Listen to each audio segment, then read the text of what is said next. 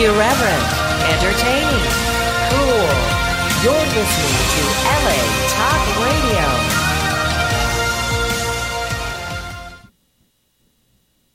You can support Sapphire Planet by visiting the online store at sapphireplanet.com.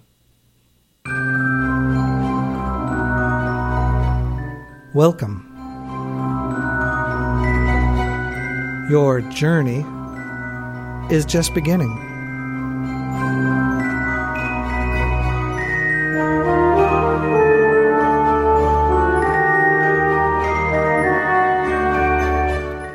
You are now entering the Sapphire Planet.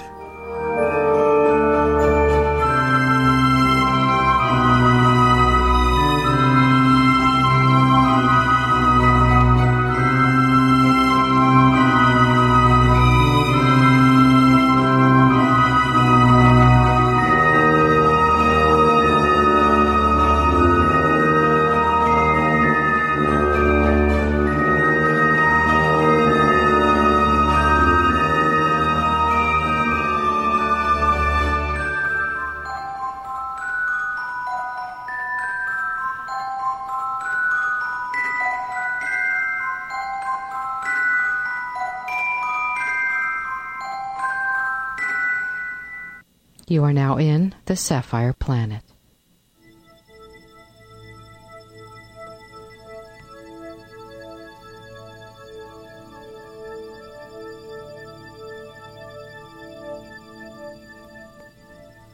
Modern submarines are cigar-shaped. This design, visible in early submarines, is sometimes called a teardrop hull. It reduces the hydrodynamic drag when submerged, but decreases the sea-keeping capabilities and increases drag while surfaced. Since the limitations of the propulsion system of early submarines forced them to operate surface most of the time, their hull designs were a compromise. Because of the slow, submerged speeds of those subs, usually well below 10 knots or 18 kilometers per hour, the increased drag for underwater travel was acceptable. Late in World War II, when technology allowed faster and longer submerged operations and increased aircraft surveillance forced submarines to stay submerged, hull designs became teardrop-shaped, again to reduce drag and noise.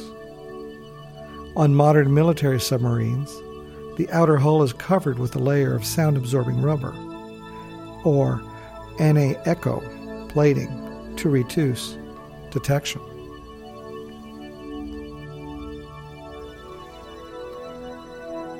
The occupied pressure hull of deep-diving submarines, such as the deep-sea vehicle Alvin, are spherical instead of cylindrical. This allows a more even distribution of stress at greater depth.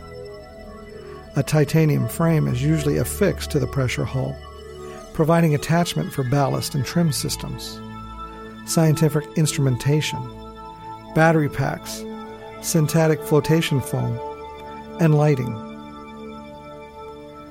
A raised tower on top of a submarine accommodates the periscope and electronics masts, which can include radio, radar, electronic warfare, and other systems, including the snorkel mask.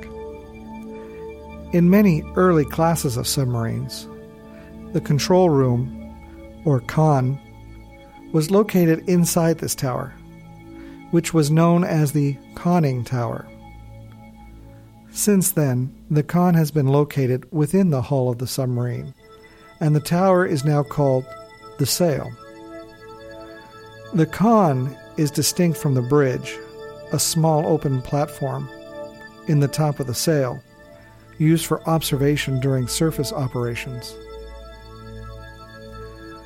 Bathtubs are related to conning towers, but are used on smaller submarines.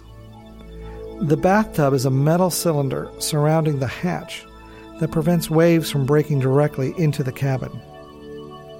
It is needed because the surface submarines have limited freeboard, that is, they lie low in the water.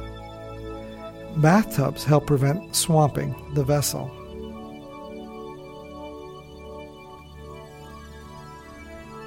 Modern submarines and submersibles, as well as the oldest ones, usually have a single hull.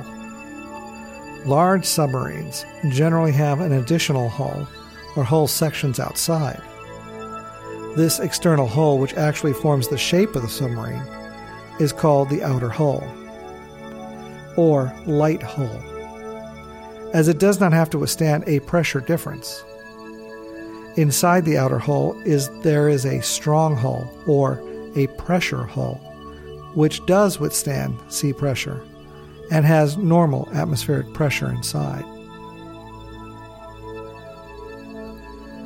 As early as World War I, it was realized that the optimal shape for withstanding pressure conflicted with the optimal shape for seakeeping and minimal drag, and construction difficulties further complicated the problem.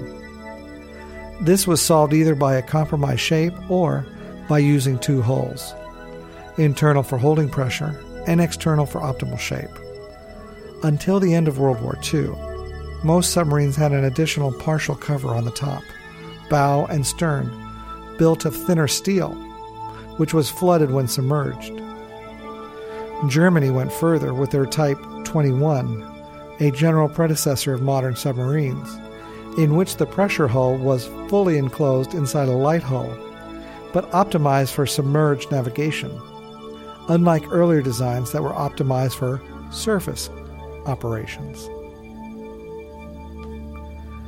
After World War II, approaches split. The Soviet Union changed its design, basing them on German developments. All post-World War II heavy Soviet and Russian submarines are built with a double hull structure.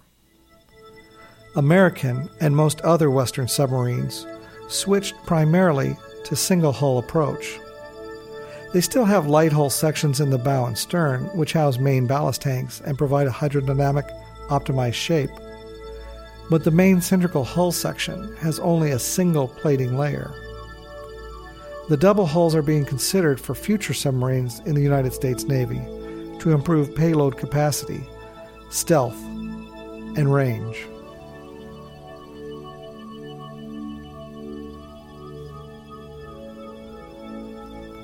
The pressure hull is generally constructed of a thick, high strength steel with complex structure and high-strength reserve, and is separated with a watertight bulkheads into several components. There are also examples of more than two hulls in a submarine, like the Typhoon class, which has two main pressure hulls and three smaller ones for control room, torpedoes, and steering gear, with the missile launch system between the main hulls. The dive depth of a submarine cannot be increased easily. Simply making the hull thicker increases the weight and requires reduction of onboard equipment weight, ultimately resulting in a bathscape. This is acceptable for civilian research submersibles, but not for military submarines. World War I submarines had hulls of carbon steel with 100-meter or 330-foot maximum depth. During World War II, high-strength alloyed steel was introduced, allowing a doubling at 200-meter or 660 feet of depth. High-strength alloy steel remains the primary material for a submarine today, with 250 to 400 meter, which is 820 to 1,300 foot depths, which cannot be exceeded on a military submarine without design compromises. To exceed that limit, a few submarines were built with the titanium hulls. Titanium can be stronger than steel, lighter, and is not ferromagnetic, important for stealth. Titanium submarines were built by the Soviet Union, which developed specialized high-strength alloys. It has produced several types of titanium submarines. Titanium allows a major increase in depth, but other systems must be redesigned to cope. So, test depth was limited to 1,000 meters or 3,300 feet for Soviet submarine K-278, the Kosmolets, the deepest diving combat submarine. It is an Alpha-class submarine that may have successfully operated at 1,300 meters or 4,300 feet. Remember that American subs can only go to 1,300 feet maximum, though continuous operations at such depth would produce excessive stress on many submarine systems. Titanium does not flex as readily as steel and may become brittle during many dive cycles. Despite its benefits, the high cost of titanium construction led to the abandonment of titanium submarine construction as the Cold War ended.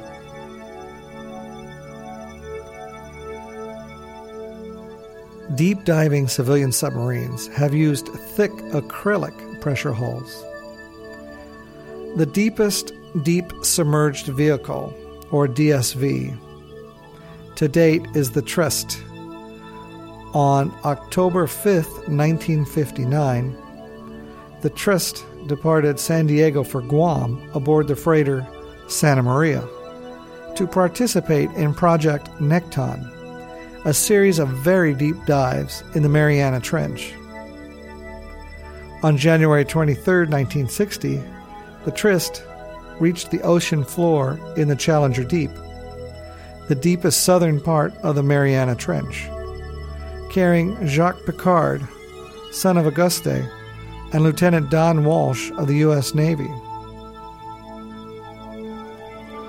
This was the first time a vessel, manned or unmanned, had reached the deepest point in the Earth's ocean, though the onboard system indicated a depth of 11,521 meters, or 37,799 feet, although it was later revised to slightly less at 10,916 meters, or 35,814 feet, and more accurate measurements made in 1995 have found the Challenger Deep just a little bit shallower at 10,911 meters, or 35,797 feet.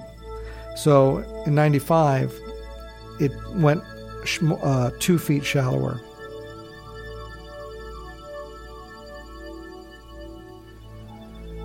Building a pressure hull is difficult, and it must withstand pressures at its required diving depth. When the hull is perfectly round in cross-section, the pressure is evenly distributed and causes only hull compression. If the shape is not perfect, the hull is bent, with several points heavily strained.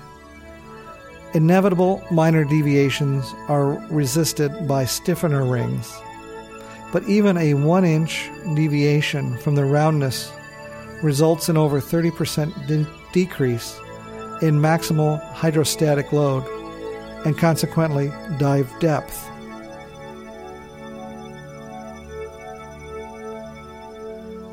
Therefore, the hull must be constructed with high precision.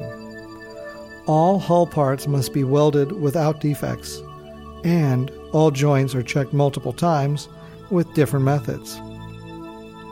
Contributing to the high cost of modern submarines, all this extra safety is very expensive. For example, each Virginia class attack submarine costs $2.6 billion. That's over $200,000 per ton of displacement.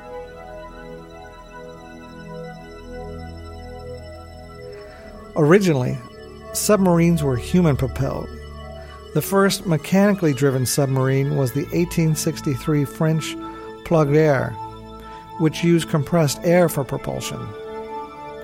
Anaerobic propulsion was first employed by the Spanish Incendio II in 1864, which used a solution of zinc, manganese dioxide, and potassium chlorate to generate sufficient heat to power a steam engine, while also providing oxygen for the crew.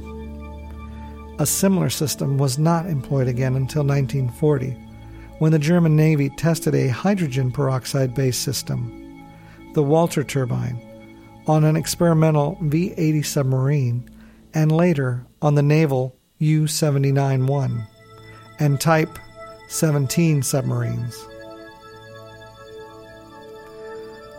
Until the advent of nuclear marine propulsion, most 20th century submarines used batteries for running underwater and gasoline or diesel engines on the surface for battery charging. Early submarines used gasoline, but this quickly gave way to kerosene, then diesel, because of the reduced flammability of diesel. Diesel electric became the standard means of propulsion. The diesel or gasoline engine and the electric motor, separated by clutches, were initially on the same shaft driving the propeller. This allowed the engine to drive the electric motor as the generator to recharge the batteries and also to propel the submarine when disengaged. The clutch between the motor and the engine would be disengaged when the submarine dived, so that the motor could drive the propeller. The motor could have multiple armatures on the shaft, which could be electrically coupled in series for slow speed and in parallel for high speed. These connections were called group down and group up, respectively.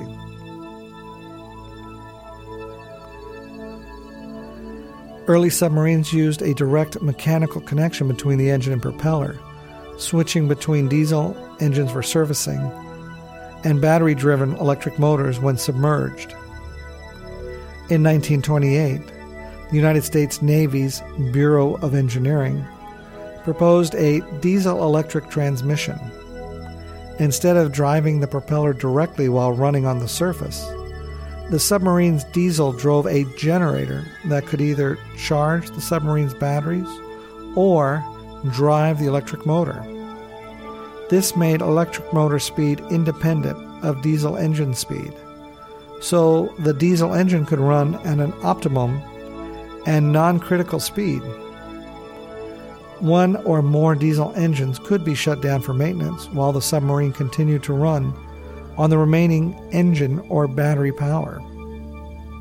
The U.S. pioneered this concept in 1929 in the S-class submarines S-3, S-6, and S-7. The first production submarines with this system were the Porpoise class of the 1930s, and it was used on most subsequent U.S. submarines with this system, where the Porpoise class of the 1930s diesel submarines through the 1960s.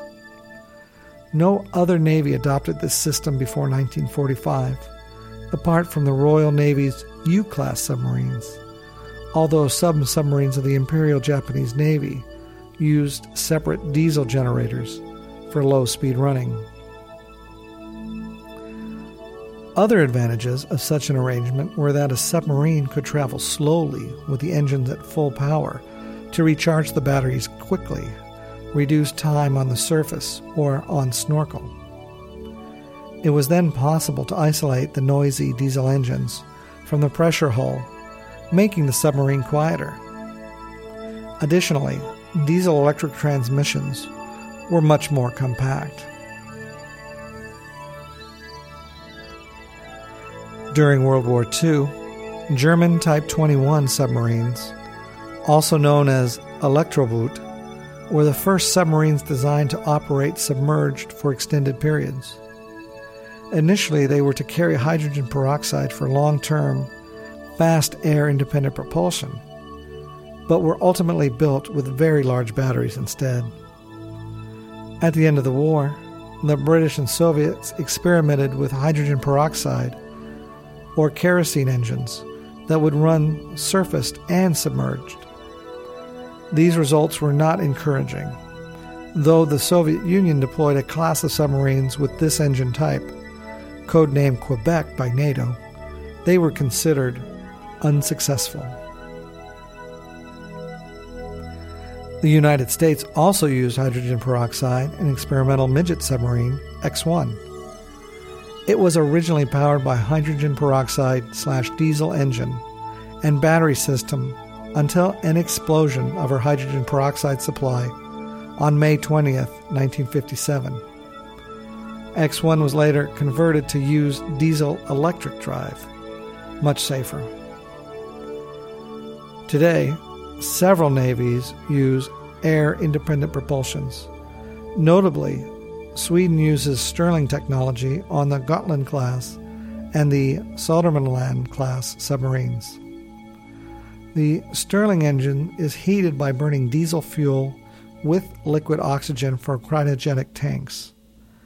A newer development in air-independent propulsion is hydrogen fuel cells, first used on the German Type 212 submarine, with 9 34-kilowatt or 2 120 kilowatt cells, and soon to be used in the new Spanish S-80 class submarines. So, hydrogen fuel cells might be the way of the future. Steam power was resurrected in the 1950s with nuclear-powered steam turbine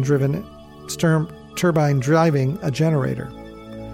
By eliminating the need for atmospheric oxygen, the length of time that a modern submarine could remain submerged was limited only by its food stores, as breathing air was recycled and fresh water distilled from seawater. More importantly, a nuclear submarine has unlimited range at top speed. This allows it to travel from its operating base to the combat zone in a much shorter time, and makes it a far more difficult target for most anti-submarine weapons. Nuclear-powered submarines have a relatively small battery and diesel engine generator power plant for emergency use if the reactors must be shut down. Nuclear power is now used in all large submarines, but due to high costs and large size of nuclear reactors, smaller submarines still use diesel-electric propulsion. The ratio of larger to smaller submarines depends on strategic needs. The U.S. Navy, French Navy, and British Royal Navy operate only nuclear submarines, which is explained by the need for distant operations. Other major operators rely on a mix of nuclear submarines for strategic purposes and diesel-electric submarines for defense. Most fleets have no nuclear submarines due to the limited availability of nuclear power and submarine technology. Diesel-electric submarines have a stealth advantage over their nuclear counterparts. Nuclear submarines generate noise from coolant pumps and turbo machinery needed to operate the reactor, even at low power levels. Some nuclear submarines, such as the American Ohio class, can operate with their reactor coolant pumps secured, making them quieter than electric subs. A conventional submarine operating on batteries is almost completely silent, the only noise coming from the shaft bearings, propeller, and flow noise around the hull, all of which stops when the sub hovers in mid-water to listen, leaving only the noise from the crew activity. Commercial submarines usually rely only on batteries, since they never operate independently of a mother ship. Several serious nuclear and radiation accidents have involved nuclear submarine mishaps. The Soviet submarine K-19 reactor accident in 1961 resulted in 8 deaths, and more than 30 other people were overexposed to radiation. The Soviet submarine K-27 reactor accident in 1968 resulted in 9 fatalities and 83 other injuries. The Soviet submarine K-431 accident in 1985 resulted in 10 fatalities and 49 other people suffered radiation injuries.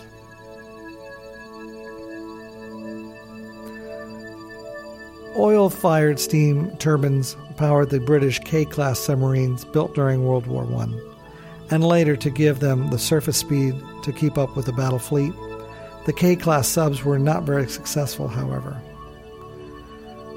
Towards the end of the 20th century, some submarines, such as the British Vanguard class, began to be fitted with pump jet propulsors instead of propellers. Though these are heavier and more expensive and less efficient than the propeller, they are significantly quieter, providing an important tactical advantage. Magneto-hydrodynamic drive, or MHD, was portrayed as the operating principle behind the titular submarine's nearly silent propulsion system in the film adaptation The Hunt for Red October. However, in the novel, the Red October did not use magnetic hydromagnetic drive, but rather something more similar to the above-mentioned pump jet. Although experimental surface ships have been used, this system speeds have been below expectation. In addition, the drive system can induce bubble formation, compromising stealth, and the low efficiency requires high-powered reactors. These factors make it unlikely for military usage.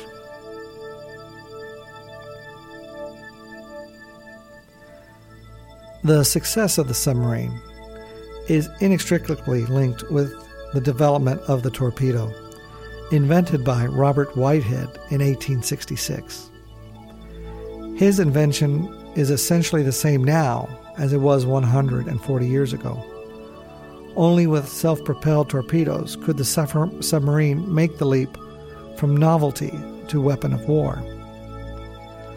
Until the perfection of the guided torpedo, multiple straight-running torpedoes were required to attack the target, with at most 20 to 25 torpedoes stored on board.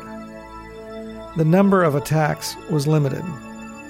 To increase combat endurance, most World War I submarines functioned as submersible gunboats, using their deck guns against unarmed targets and diving to escape and engage more enemy warships. The importance of guns encouraged the development of the unsuccessful submarine cruiser, such as the French Surcouf and the Royal Navy's X-1 and M-class submarines. With the arrival of anti-submarine warfare, also known as ASW, aircraft guns became more for defense than for attack.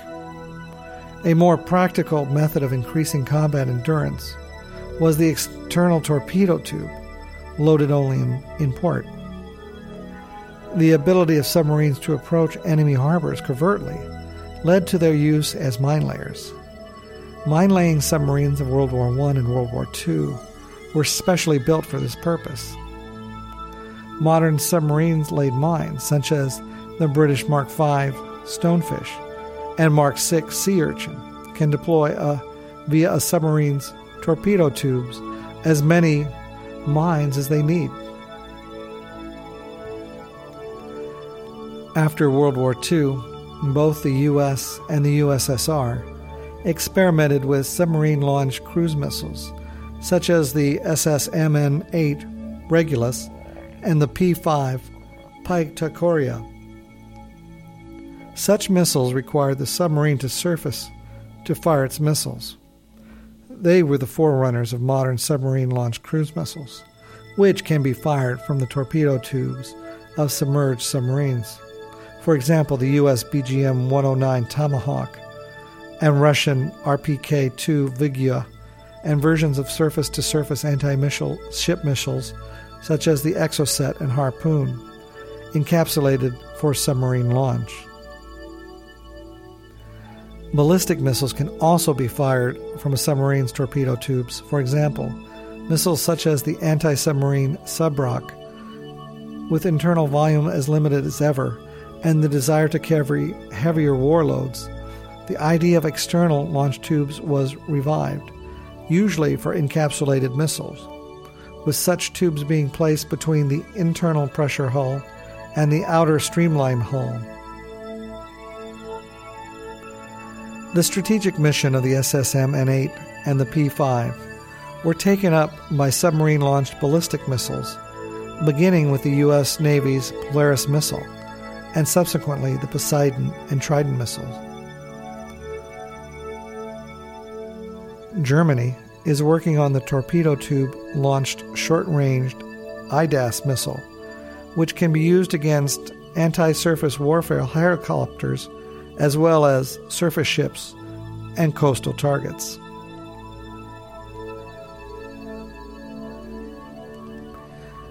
A submarine can have a variety of sensors. Depending on its missions, modern military submarines rely almost entirely on a suite of passive and active sonars to find targets. Active sonar relies on an audible ping to generate echoes to reveal objects around the submarine. Active systems are rarely used, as doing so reveals the sub's presence. Passive sonar is a set of sensitive hydrophones set into the hull or trailed in a towered array, generally several hundred feet long. The tower array is the mainstream of NATO submarine detection systems, as it reduces the flow noise heard by operators. Hull-mounted sonar is employed to back up the tower array, and in confined waters where obstacles could foul a towed array. Submarines also carry radar equipment to detect surface ships and aircraft. Submarine captains are more likely to use radar detection gear than active radar to detect targets, as radar can be detected far beyond its own return range, revealing the submarine. Periscopes are rarely used, except for position fixes and to verify contact identity. Civilian submarines such as the deep-sea vehicle Alvin or the Russian Mir submersibles rely on small active sonar sets and viewing ports to navigate. The human eye cannot detect sunlight below about 300 feet or 100 meters underwater, so high-intensity lights are used to illuminate the viewing area.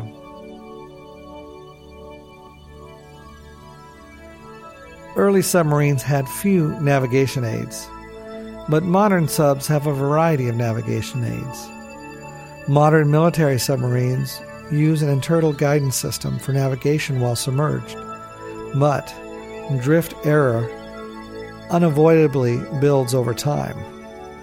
To counter this, the crew occasionally uses the GPS system to obtain an accurate position. The periscope, a retractable tube with a prism system that provides a view of the surface, is only used occasionally in modern submarines, since the visible range is short. The Virginia-class and Astute-class submarines use photonics masts rather than hull-penetrating optical periscopes. These masts must still be deployed above the surface and use electronic sensors for visible light, infrared, laser range finding, and electromagnetic surveillance.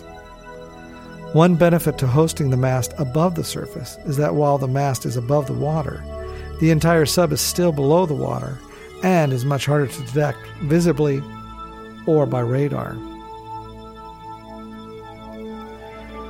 Military submarines use several systems to communicate with distant command centers or other ships. One is very low frequency, or VLF radio, which can reach a submarine either on the surface or submerged to a fairly shallow depth, usually less than 250 feet or 76 meters. Extremely low frequency, or ELF, can reach a submarine at much greater depths, but has a very low bandwidth, and are generally used to call a submerged sub to shallower depths where the very low frequency, or VFL signal, can reach. A submarine also has the option of floating a long, buoyant wire antenna to a shallow depth, allowing VLF transmissions by a deeply submerged submarine. By extending a radio mast, a submarine can also use a burst transmission technique. A burst transmission takes only a fraction of a second, minimizing a submarine's risk of detection. To communicate with other submarines, a system known as Gertrude is used. Gertrude is basically a sonar telephone. Voice communications from one submarine is transmitted by low-power speakers into the water, where it is detected by passive sonars on the receiving submarine. The range of the system is probably very short, and using it radiates sound into the water, which can be heard by the enemy. Civilian submarines can use similar, albeit less powerful systems to communicate with support ships or other submersibles in the area. A typical nuclear submarine has a crew of over 80. Non-nuclear boats typically have a fewer than half as many. The conditions on a submarine can be difficult because crew members must work in isolation for long periods of time without family contact.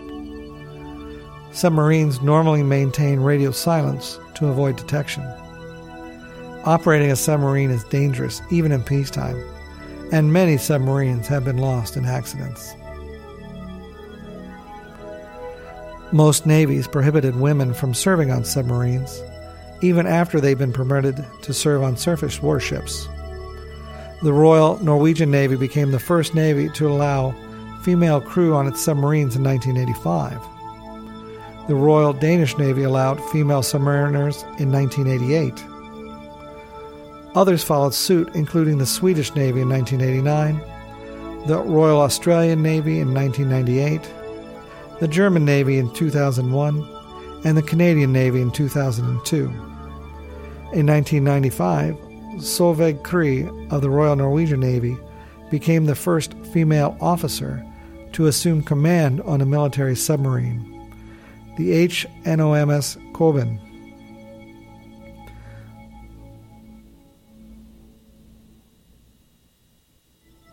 On December 8, 2011, British Defence Secretary Philip Hammond announced that the UK's ban on women in submarines was to be lifted from 2013. Previously, there were fears that women were more at risk from buildup of carbon dioxide in submarines, but a study showed that no medical reason to exclude women, though pregnant women should still be excluded. Similar dangers to the pregnant woman and her fetus barred females from submarine service in Sweden in 1983, when all other positions were made available for them in the Swedish Navy. Today, pregnant women are still not allowed to serve on submarines in Sweden. However, the policymakers thought that it was discriminatory with a general ban and demanded that females should be tried on their individual merits and have their suitability evaluated and compared to other candidates. Further, they noted that a female complying with such a high demand is unlikely to become pregnant. In May 2014, it was announced that 3 women had become the Royal Navy's first female submariners. Women have served on the U.S. Navy surface ships since 1993, and as of 2012 began serving on submarines for the first time. Until presently, the Navy only allowed 3 exceptions to women being on board military submersibles. Female civilian technicians for a few days at most, women midshipmen on an overnight during summer training for a Navy ROTC, and Naval Academy and family members for one-day dependent cruises. In 2009, senior officials, including then Secretary of the Navy Ray Mabus, Joint Chiefs of Staff Admiral Michael Mullen, and Chief Naval Operations Admiral Gary Rohan, began to process of finding a way to implement females on board submarines. In 2011, the first classes of female submarine officers graduated from Naval Submarine School Submarine Office Basic Course at the Naval Submarine Base, New London. Additionally, more senior-ranking and experienced female supply officers from the surface warfare specialty attended the SOBC as well, and proceeded to fleet ballistic missile and guided missile submarines along with the new female submarine line officers, beginning in late 2011 and early 2012. Both U.S. and British navies operate nuclear-powered submarines that deploy for periods of 6 months or longer. Other navies that permit women to serve on submarines operate conventionally powered submarines, which deploy for much shorter periods, usually only for 1 or 2 months. Prior to the recent change, the U.S., no nation using nuclear submarines permitted women to serve on board. In 2012, the U.S. Navy announced that 2013 is the first year that women will serve on U.S. attack submarines. In 2013, the U.S. Navy Secretary Ray Mabus said the first woman to join Virginia-class attack sub had been chosen. They were newly commissioned female officers scheduled to report to their subs in fiscal year 2015. On October 15, 2013, the U.S. Navy announced that 2 submarines, the USS Virginia and the USS Minnesota, would have female crew members by January 2015.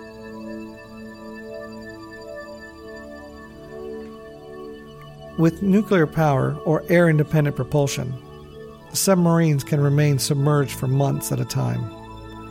Conventional diesel submarines must periodically resurface to snorkel or recharge their batteries. Most modern military submarines generate breathing oxygen by electrostasis of water. Atmosphere control equipment includes a CO2 scrubber, which uses an enemy absorbent to remove the gas from air and diffuse it into waste pumped overboard. A machine that uses a catalyst to convert carbon monoxide into carbon dioxide, removed by the CO2 scrubber, and bonds hydrogen produced from the ship's storage battery with oxygen in the atmosphere to produce water is also used. An atmosphere monitoring system samples the air from different areas of the ship for nitrogen, oxygen, hydrogen, R12 and R1114 refrigerants, carbon dioxide, carbon monoxide, and other gases. Poisonous gases are removed, and oxygen is replenished by use of oxygen bank located in the main ballast tank. Some heavier submarines have 2 oxygen bleed stations in the forward and the aft. The oxygen in the air is sometimes kept at a few percent less than atmospheric concentrations to reduce fire danger. Fresh water is produced by either an evaporator or reverse osmosis unit. The primary use for fresh water is to provide feed water for the reactors and steam propulsion plants. It is also available for showers, sinks, cooking and cleaning once propulsion plant needs have been met. Seawater is used to flush toilets, and the resulting black water is stored in a sanitary tank until it is blown overboard using pressurized air or pumped overboard by using a specialized sanitary pump. The method for blowing sanitaries overboard is difficult to operate, and the German Type 7C boat U-1206 was lost with casualties because of a mistake with the toilet. Water from the showers and sinks is stored separately in gray water tanks, which are pumped overboard during the drain pump. Trash on modern large submarines is usually disposed of using a tube called the Trash Disposal Unit, or TDU, where it is compacted into a galvanized steel can. At the bottom of the TDU is a large ball valve. An ice plug is set on top of the ball valve to protect it.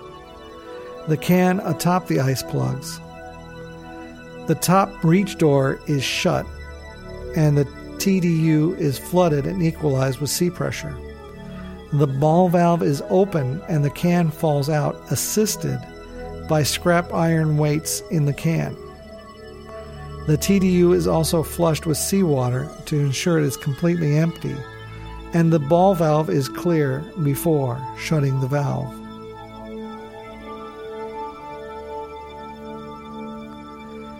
In an emergency, submarines can transmit a signal to other ships. The crew can use submarine escape immersion equipment to abandon the submarine. The crew can prevent a lung injury from the pressure change known as pulmonary by exhaling during ascent. The following escape from a pressurized submarine, the crew is at risk of developing decompression sickness. An alternative escape means is via a deep submerged rescue vehicle, which can dock onto the disabled submarine.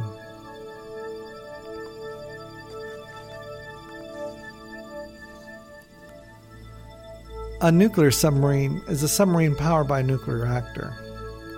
The performance advantage of nuclear submarines over conventional, typical diesel-electric submarines are considerable.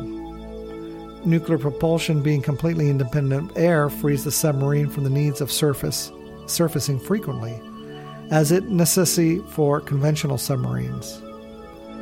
The large amount of power generated by a nuclear reactor allows nuclear submarines to operate at high speeds for long periods of time, and the long interval between refueling grants a range limited only by consumables such as food. Current generations of nuclear submarines never need to be refueled throughout their 25-year lifespans. Conversely, the limited power stored in electric batteries mean that even the most advanced conventional submarine can only remain submerged for a few days at slow speed, and only a few hours at top speed. Recent advances in air-independent propulsions have eroded this advantage somewhat, and the high cost of nuclear technology means that relatively few states or countries have fielded nuclear submarines. Some of the most serious nuclear and radiation accidents ever to occur have involved Soviet nuclear submarine mishaps. The idea for a nuclear-powered submarine was first proposed by the Naval Research Laboratories Rosgun in 1939. The United States launched the USS Nautilus, the first nuclear submarine, in 1954. Nautilus could remain underwater for up to 4 months without resurfacing. Construction of the Nautilus was made possible by the successful development of a nuclear propulsion plant by a group of scientists and engineers at the Naval Reactors Branch of the Atomic Energy Commission. In July 1951, the U.S. Congress authorized construction of the world's first nuclear-powered submarine under the leadership of Captain Hyman G. Rickover, U.S. Navy. The Westinghouse Corporation was assigned to build its reactor. After the submarine was completed, Mamie Eisenhower broke the traditional bottle of champagne on Nautilus's bow. On January 17, 1955, it began its sea trials after leaving dock in Groton, Connecticut. The Nautilus was 320 feet long and cost about $55 million. The Soviets soon followed the United States in developing a nuclear-powered submarine in the 1950s. Stimulated by the U.S. development of the Nautilus, Soviet work on nuclear propulsion reactors began in the early 1950s at the Institute of Physics and Power Engineering in Obninsk under Antonio P. Andropov, later to become head of Kurchatov Institute. In 1956, the first Soviet propulsion reactor designed by his team began operational testing. Meanwhile, a design team worked on the vessel that would house the reactor.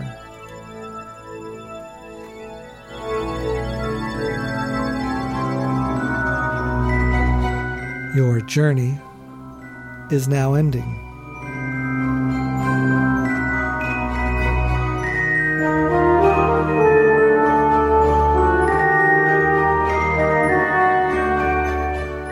You are now leaving the Sapphire Planet.